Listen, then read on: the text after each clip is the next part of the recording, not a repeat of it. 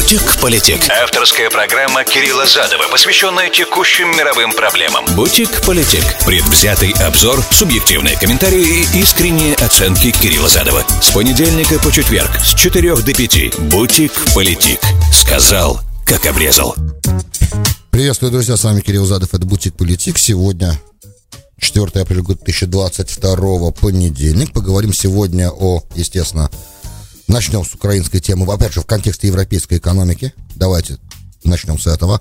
Оставаясь в Европе, обсудим победу Виктора Орбана и в Венгрии, и победу Вучича в Сербии. И после этого, я думаю, в конце, так как мир все-таки он больше, чем Европа, поговорим немного о том, что происходит недалеко от наших границ. Сальвадор. Давно, тапик уже тема дю, и должен был этому посвятить время на прошлой неделе, но, к сожалению, не сложилось на прошлой неделе по понятным причинам. Надо потихонечку, так как видно, что конфликт затягивается, главная наша война затягивается, то нужно какие-то еще темы вводить, потому что в мире же еще происходят некоторые события, я считаю, они достойны того, чтобы о них говорить, потому что они касаются нас с вами тоже, даже если сейчас на первый взгляд кажется, что это не так. Это так, они, да, касаются нас, особенно то, что происходит недалеко от наших границ. Сальвадор к нам намного ближе, чем кажется. И то, что там происходит, показывает, что скоро мы столкнемся с миграционным кризисом уже совсем другого масштаба, чем все те варианты миграционного кризиса, с которыми наша страна сталкивалась. Вот такой примерно план на сегодня. Напоминаю, друзья, что вы можете мне писать 343-7460-0877, это СМС-портал прямого эфира для всех, кто в прямом эфире меня слушает. Нью-Йорк, Майами, Филадельфия, аппликейшн iHeart, аппликейшн Руиса Радио, везде в нации. Все остальные, кто смотрит меня на YouTube или слушает на SoundCloud, ищите меня в Facebook, Twitter, задавайте ваши вопросы там или комментируйте в YouTube. Подписывайтесь на канал, подписчиков становится больше, но хотелось бы, конечно, чтобы было еще больше. И это всегда хорошо. Напоминаю, друзья, два маленьких дисклеймера. Первый дисклеймер. Радиостанция Руиса является коммерческой радиостанцией без всяческого иностранного финансирования. Существует за счет рекламы, естественно. Ваш покорный слуга высказывает здесь свое мнение. Оно совсем не обязательно должно совпадать с мнением редакции, а часто и не совпадает. Поэтому, естественно, редакция за мнение, высказанное в этой передаче, никакой ответственности не несет. Politic. Сказал, как обрезал. Начну, наверное, с того, что на эти выходные взорвалось социальные сети и экраны наших телевизоров. С тех кадров, которые нам показали из пригорода Киева, в который вошли украинские войска, откуда отступили русские войска. В данном случае я говорю о Буче, естественно. Все, что там мы увидели, это страшно. Теперь задача международной нейтральной комиссии туда приехать и все это расследовать. Да, это первое, что должно быть сделано. И все выводы, которые будут, обязательно должны быть сделаны только после такого независимого расследования, которое там должно быть немедленно проведено. Как можно быстрее, потому как мы знаем из многодекадных историй разных конфликтов, какие вещи могут быть сняты, какие вещи могут быть поставлены.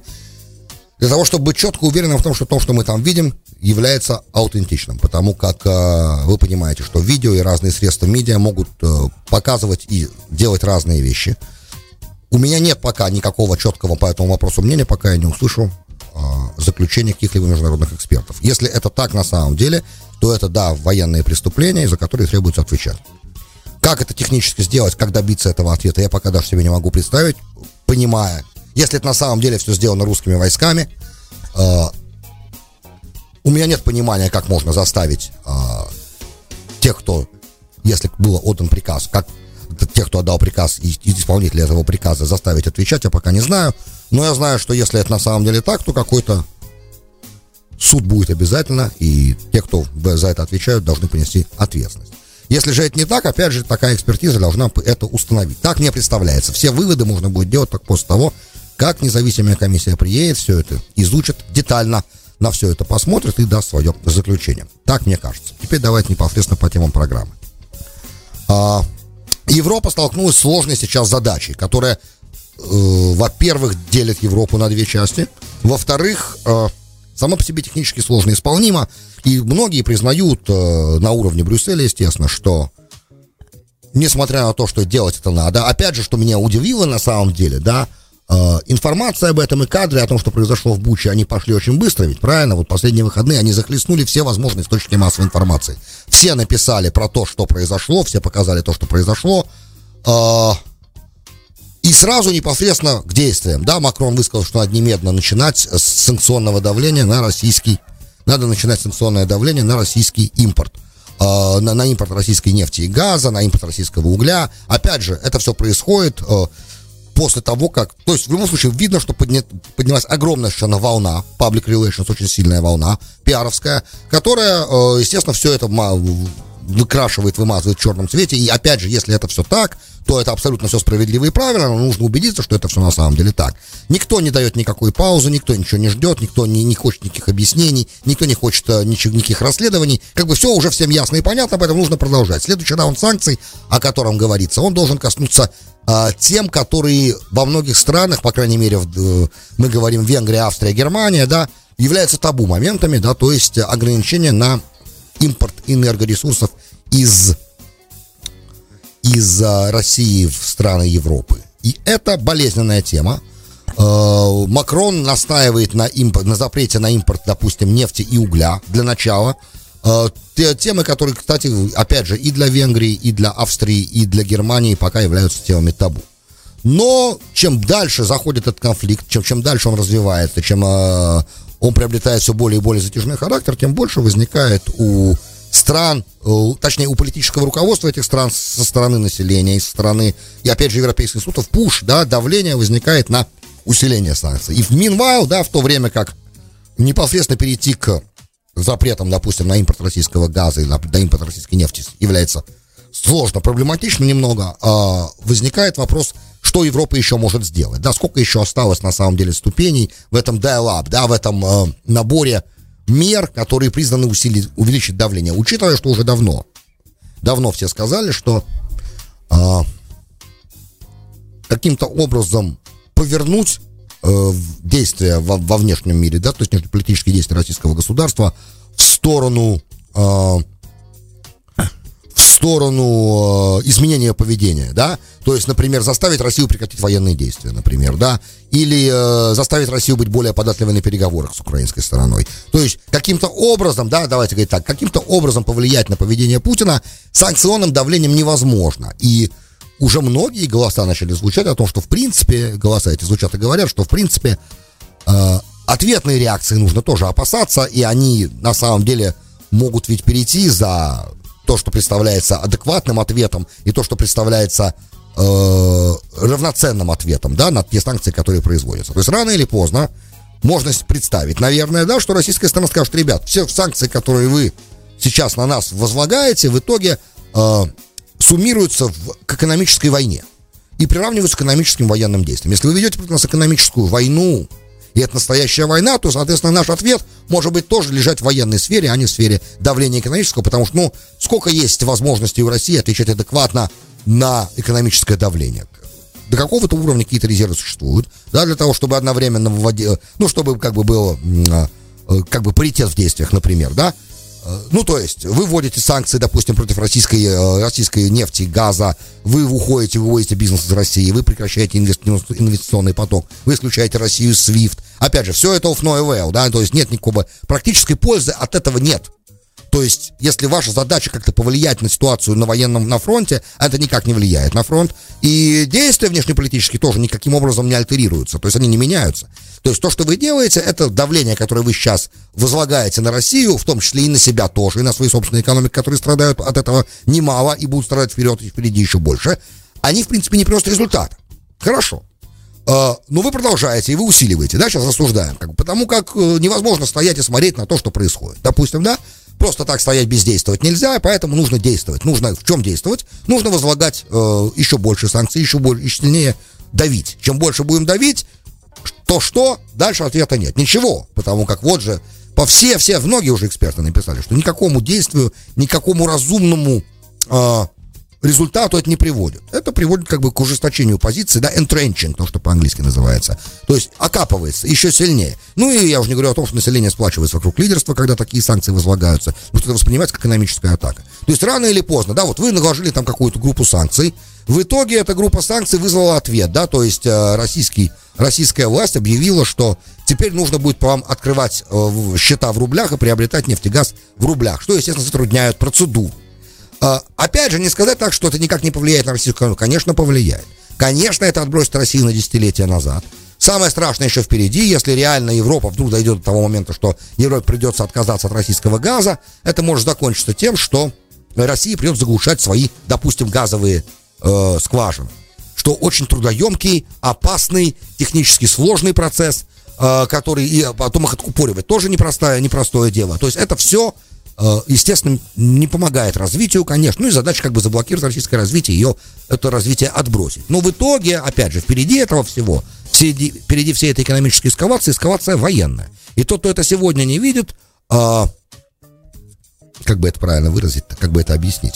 Человек, который сейчас это не видит, он, реально не хочет смотреть вперед, не обладает видением будущего. Это просто. Потому что рано или поздно ситуация дойдет до такой степени, что единственным нормальным, адекватным ответом стороны Российской Федерации может оказаться только всяческие разные военные меры.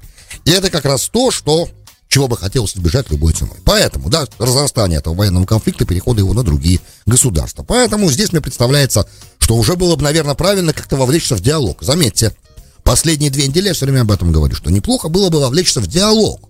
Потому что только диалог с Западом, в котором сейчас Путину отказано, в состоянии изменить его действия на военном фронте, на международной арене. Но этого не происходит, диалога нет. И так как он не слышал того диалога, который изначально, на котором он настаивал, до того, как война эта началась, также диалог продолжает отсутствовать. Отсутствие этого диалога делает ситуацию все хуже и хуже и хуже, и в итоге опасения, которые есть, они усиливаются, на мой взгляд. Озвучивать эти опасения совсем уж я не хочу, но все это достаточно такое тревожное вызывает у меня ощущение тревоги, я думаю, что у вас тоже. И вообще, это все напоминает немножко океан безумия. Все, что сейчас происходит, это немножко океан безумия. Теперь, это момент первый по санкциям. Да, с санкциями пока сложно их наращивать, но вот в новом пакете, который подготовлен, там есть банковский сектор опять, еще гайки будут закручиваться в отношении России, будут персональные санкции новые со стороны Европы, и также будет механизм исполнения, контроля за исполнением этих санкций усилен. Опять же, что имеется в виду, пока не совсем понятно, общие фразы, которыми публикуют западные наши издания, они такие. Что подразумеваться будет под усилением контроля за исполнением санкций, мне пока сложно понять.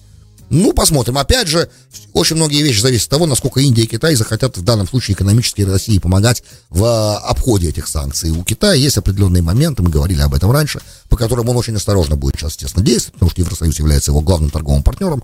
При этом в политической плоскости и на уровне Совета Безопасности ООН Китай Россию, насколько я понимаю, в последнее время в своих политических заявлениях поддерживает.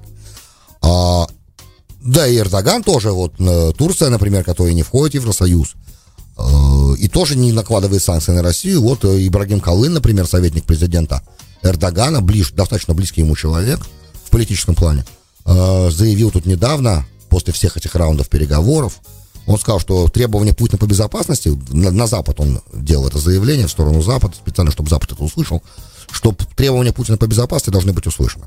И это не только Ибрагим Калын это говорит, это многие говорят. Это говорят достаточно большое количество независимых экспертов, не мои слова. Окей, оставим, пошли дальше, ждем, во что эта ситуация в итоге выльется. Опять же, надежный переговорный процесс, который идет, она никуда не девается, она не снимается, и, может быть, к какому-то прогрессу стороны придут рано или поздно, может быть, даже на этой неделе.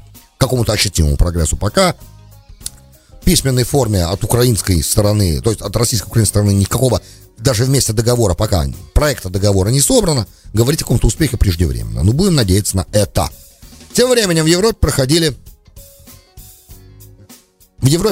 выборы в Сербии президентские, победил Вучич, достаточно тоже с большим отрывом. И победа Виктора Орбана в Венгрии. Очень многие говорят, кстати, соперник Орбана, Питер Маркизай, который, я так понимаю, был мэром одного из небольших городов Венгрии, даже у себя в собственном городе не смог выиграть на этих выборах. То есть разгром. Маркизай представлял консервативную партию Венгрии, такую правый, right, conservative, right. Полный, тотальный разгром. Орбан, выступая после этой победы, сказал, что наша победа можно было и увидеть нашу победу даже из космоса, со спутника. Но уж тем более наша победа очень хорошо видна в Брюсселе. То есть на следующие 4 года Брюссель должен эмбрейситься, подготовиться к тому, что у него предстоит очень тяжелые 4 года противостояния с Венгрией по очень-очень многим вопросам. То есть традиционно по многим вопросам с Венгрией были противостояния, потому как в Брюсселе Орбана воспринимают как авторитарного правителя, который в угоду себе перерисовывает избирательные округа. утверждает mail-in ballots, да, то есть голосование по почте из тех округов, которые к нему изначально положительно относятся. Собственную свою программу имел по приему беженцев, вступал по поводу беженцев в жесткий конфликт с Брюсселем во времена еще арабской весны, когда сирийские беженцы бежали. То есть много чего делал в пику Брюсселю, это только цветочки, там было много других еще разговоров. Он там выступал против определенных экономических приоритетов в Брюсселе. Опять же, гей-пропаганда. Я так понимаю, что закон о запрете гей-пропаганды тоже в Венгрии сегодня, вчера точнее, на выборах прошел, потому что одновременно с выборами в парламент также и проходил референдум по закону о запрете гей-пропаганды. Я так понимаю, что Орбан и здесь победил. В общем, его позиция, все относят его успех, этот головокружитель на самом деле, разгром, этот, которым он вчера, с разгромным счетом, которым он одержал победу, именно с его позиции по украинской войне. Он всю дорогу, начиная с 24 февраля, обещал, ну, во-первых, незадолго до войны он летал в Москву, заключил очень выгодный с Путиным контракт на газ, и при этом говорил, что, вернувшись в Венгрию, сказал в Будапеште, выступая, что не будет Путин вторгаться в Украину. Ну, у Макрона тоже было такое впечатление, да. В данном случае, как не хотелось мне этого говорить, но наша как раз разведка оказалась права здесь, да, которая предупреждала четко и говорила четко, когда, как, что и будет, и что будет обязательно вторжение. У нас нет никаких сомнений, но меня как бы убедил в этом еще до 24 февраля наш министр обороны Ллойд Остин, который сказал, что есть некоторые вещи, которые каждый солдат знает. И каждый солдат знает, сказал наш министр обороны, что когда в армии привозят банки крови, да, то есть банк крови привозят на передовую, ну, тем войскам, батальонным группам они их так называли, которые потом и совершили вторжение, это означает, что война неминуемо близка. Нет вариантов, чтобы этого не было, иначе бы кровь не подвозили. Вот. И когда он это сказал, я понял, что, ага, это ребята, they mean business, да, это на самом деле так, и, скорее всего, рано или поздно это произойдет. Теперь, относительно Орбана, видимо, он не военный человек, он не совсем доверял американской разведке, может быть, не все читал, что читаем мы, у него все-таки поменьше времени, чем есть у нас. Поэтому так это выглядит на самом деле, что он тоже ошибся. В итоге, когда война началась, он обещал своим избирателям, что ни под каким соусом, ни при каких обстоятельствах Венгрия в эту войну втянута не будет. И держит свое обещание. Надо держать в памяти все время, что Венгрия та страна, которая традиционно всегда возражала против какого-то улучшенного статуса Украины в Евросоюзе, например, да, в всяких партнерских отношениях с Евросоюзом по разным причинам. Главное из них, опять же, закон о языке. Орбан считает, что те венгры, которые проживают в Закарпатье, у которых, кстати, уже есть венгерские паспорта, да, им они розданы были давным-давно, они ущемляются в правах, они не могут на венгерском языке учить, например, своих детей. Ну, это, опять же, закон о языке. Я не специалист здесь, я в детали сейчас не захожу, но Венгрия была одним из тех главных стран, которые были вот оппозицией вступления Украины, в НАТО, в Евросоюз. Теперь это не помешало, кстати, Виктору Орбану, который традиционно был против беженцев, для украинских беженцев границы открыть, кстати. То есть с точки зрения гуманитарной, Виктор Орбан сделал все, что было нужно и что правильно в такой ситуации войны делать, когда твои братья по Европе, да, по континенту, с кем ты граничишь, испытывают страшную трагедию, и поступил он абсолютно правильно для беженцев. Гуманитарную помощь надо оказывать, надо открывать границу и впускать их. Это то, чего Венгрия никогда, то есть старается вообще ни для кого никогда не делать. А тут, потому что мононациональное государство, ребята, есть определенная специфика. А тут для украинцев открыли, и это, я считаю, очень позитивный момент.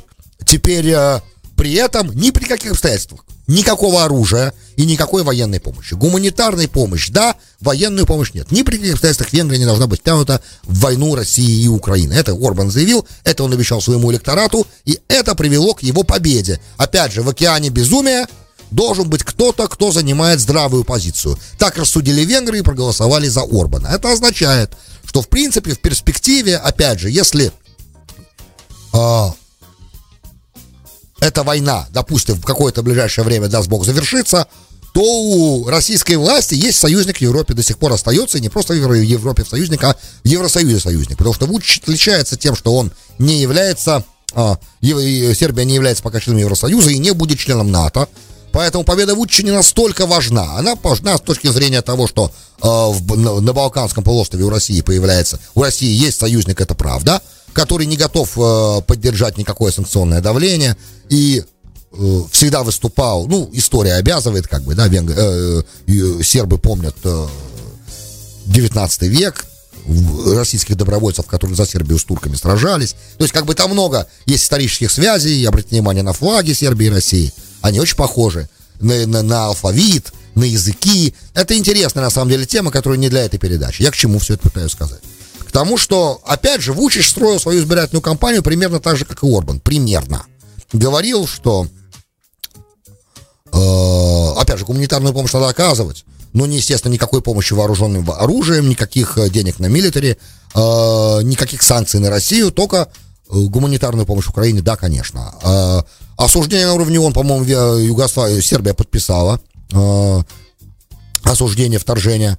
Там ее подпись стоит, но как бы на этом и ограничиваются все эти действия. Теперь Вучич является тем голосом, который как бы по очень тонкому ходит, очень тонкий балансировочный акт ему надо делать. С одной стороны, все эксперты, кстати, это говорят. С одной стороны, очень хочет вступить в Евросоюз. С другой стороны, его отношения с Россией являются тем, что для его электората тоже является определенным плюсом. Именно этим, наверное, скорее всего, объясняется то, что Вучич победил на этих выборах тоже достаточно большим отрывом. И это все интересно и вызывает, правда, реальное удивление, учитывая общую истерию, антироссийскую, которая сегодня происходит. Да, потому что, если уж говорить о пиаре, да, и о войне за пиар, как четко абсолютно видно всем сегодня, Россия уже с самого начала всей этой кампании военной, да, этой войны в Украине, она проиграла войну за пиар. Потому что то, что Россия говорила, да, это достаточно такой угрюмый рассказ, что вот, мы заботимся о своей безопасности, совершили вторжение, проводим спецоперацию, и Украина, рассказ Украины очень простой, да, мы страна, против которой совершен акт агрессии. И естественно, что в таком рассказе всегда выигрывает тот, против кого совершили акт агрессии, плюс правильно выстроенная, правда, пиар-компания. Обратите внимание на вашу ленту в Фейсбуке, что она из себя представляет сейчас. То, что происходит у нас в Инстаграм, то, что происходит у нас сейчас в Ютубе, это во всех социальных сетях западных, да, де-факто украинский нарратив сегодня превалирует. Опять же, нельзя сказать, что это не по праву, потому как, да, против Украины был совершен акт агрессии. Теперь в соответствии с этим, раз это так, то нужно было какие-то... Несмотря на все это давление со стороны социальных медиа и со стороны основных источников массовой информации западных, несмотря на это, есть страны, в которых до сих пор отношение к России не сходит в такое отрицательное поле. И это очень важно. И, пользуясь этим, лидеры этих стран, играя на этом, продолжают побеждать и продолжают укрепляться в своих позициях. Это интересный момент на самом деле. То есть, как бы, вот понимание того, что нужно слышать обе стороны диалога, да, здесь в этом конфликте надо слышать обе стороны, оно проходит глубоко в Европу тоже, и нельзя сказать, что вся Европа настроена антироссийски, что правда, несмотря на то, что это так, это на самом деле так, у Сербии, и особенно у Орбана из-за этого возникают конфликты с теми националистическими партиями в Словении и Польше, например, с которыми изначально до этого считались его союзниками. Это все интересный феномен, такая, которая нуждается в изучении. Бутик-политик.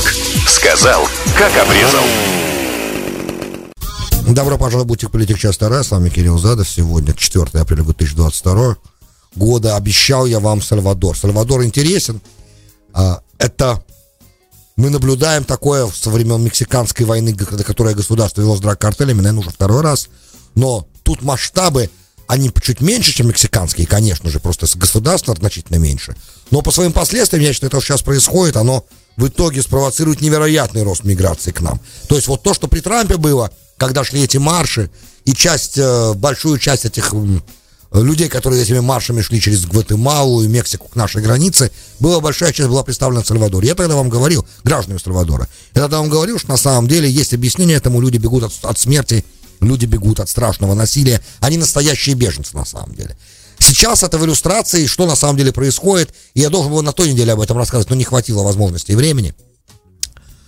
Позапрошлую субботу был невероятный всплеск насилия в войне между бандами, и между бандами разными, картелями наркотическими. Сальвадор является точкой транзита тоже колумбийского кокаина, боливийского кокаина, как и Гондурас. И драг-картели там, естественно, соревнуются за влияние. Кстати, завтра я, может быть, если у меня останется возможность, будет время какое-то, я попытаюсь рассказать то, что в Ривьера Майя происходит сейчас. Это зона мира бывшая, да, Канкун и Ривьера Майя становятся потихонечку вовлеченной в конфликт между драг-картелями тоже. Но это может быть завтра, если успеем. Сейчас Сальвадор. По выходные, позапрошлая суббота стала невероятным, как бы, днем резкого, мгновенного и очень сильного увеличения убийств на улицах. За одну субботу погибли 60 человек, представители, кстати, малого бизнеса в основном. Их расстреливали прямо на улицах, кто там продавал хлеб. То есть насилие дошло до того, что Pizza Hut и KFC, Kentucky Fried Chicken, в Сан-Сальвадоре, в столице, просто закрылись из-за опасения своей безопасности, своих сотрудников и этого бизнеса. Просто закрылись и все. И это вызвало, короче, мгновенную реакцию президента Сальвадора на имя Букеле, который, кстати, до этого обвинялся байденовской администрацией, нашей администрацией, в том, что он с драг-картелями заключал какие-то сделки разные. То есть там изначально сделка была какая? Есть сделка, это правда. Сделка была, но другого варианта управлять государством у него не было, иначе Сальвадор превращался в failed state. Значит, он договорился с этими драг-картелями таким образом, что вы, ребят, ведете себя на улицах хорошо. Количество убийств, а Сальвадор, по-моему, в мире на 7-м месте по количеству убийств на 1000 человек населения. Вы снижаете, короче, насилие на улицах, и за это вы получаете, как бы, определенные привилегии в тюрьмах, потому что главы наркокартеля, самые главные, короче, преступники находятся, да, в тюрьме, но они в тюрьме находятся на таком достаточно привилегированном положении, примерно как когда-то в какой-то момент истории Пабло Эскобар находился в колумбийской тюрьме. Вот примерно такая ситуация, включая, байденовская администрация обвиняла самого Букеле и его чиновников его администрации в том, что они там устроили прям реально рай для этих преступников, которые в Америке, кстати, тоже Америка тоже требует некоторых из них экстрадиции. И, в общем, все там им там в тюрьме позволено, включая, естественно, наркотики, включая, естественно, алкоголь, ну и, конечно же, проституток, которые приходят туда к ним. И их пропускает охрана. И это все, короче, закончилось мгновенно, после той субботы, в конце марта. Значит, Конгресс Сальвадора утвердил решение президента о введении чрезвычайного положения, приостановил действие Конституции, представьте себе, на 30 дней. То есть до конца апреля фактически Конституция в Сальвадоре не действует. А любого вооруженного арестовывают, хватают, бросают в тюрьму. В самих тюрьмах, где находится огромное количество драг-картелей, да, но руководителей драг-картелей и их бойцов. Кстати, именно оттуда из тюрем был сигнал увеличить насилие на улицах, и они, бойцы на улицах, уличные бойцы, исполняли приказы тех руководителей драг-картелей, которые в тюрьмах находились. Потому что таргетировать, да, целенаправленно убивать руководителей, владельцев бизнесов малого и среднего, потому что они являлись основной в Сальвадоре целью для рэкета и шантажа.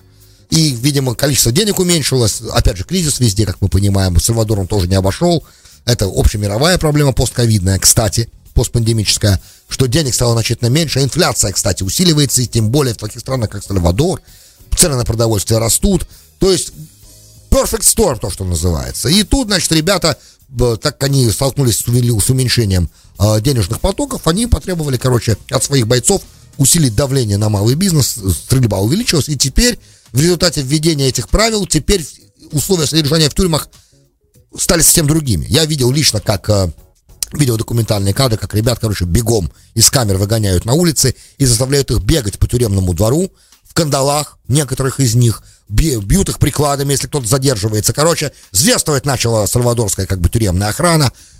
И господин Букеле заявил, что, ребята, потому что вы не умеете себя вести здесь на свободе, имейте в виду, что ваши друзья и приятели, братья, да, которые находятся в тюрьмах, сейчас сидят, а их там немало, не увидят луча солнечного света, всем было запрещено. Теперь все камеры закрыты 24 часа в сутки, 7 дней в неделю. All deals are off, да, все сделки с драг-лордами больше не функционируют. Все, теперь больше никаких договоров нет, и применяются совершенно жесткие методы ведения допросов, телесные наказания. Короче, для ребят сейчас наступил там концентрационный лагерь, то есть настоящий такой по полной программе, теперь они как будто в концлагере находятся. Все, вместо как бы обычной тюрьмы, в которой они были с определенными привилегиями и льготами. Посмотрим, удастся ли ему победить в этой войне, президенту Сальвадора. Если удастся его заставить, да, с собой считаться и с государством считаться, то, глядишь, ситуация успокоится, и следующего такого марша мигрантов из Сальвадора, по крайней мере, мы не увидим. Если же нет, я даже не знаю, что тут посоветовать. Я бы посоветовал нашей стране небольшое вторжение в Сальвадор. Это, наверное, было бы решением проблемы в данном случае. Ну, по крайней мере, опыт у нас вторжения в центральноамериканские страны уже есть, и наведение там порядка. Может быть, это как раз то, чего не хватает Сальвадору сейчас. Если, конечно, у президента не получится сделать то, что нужно сделать. Друзья, большое спасибо, что были со мной. С вами был Кирилл Задов.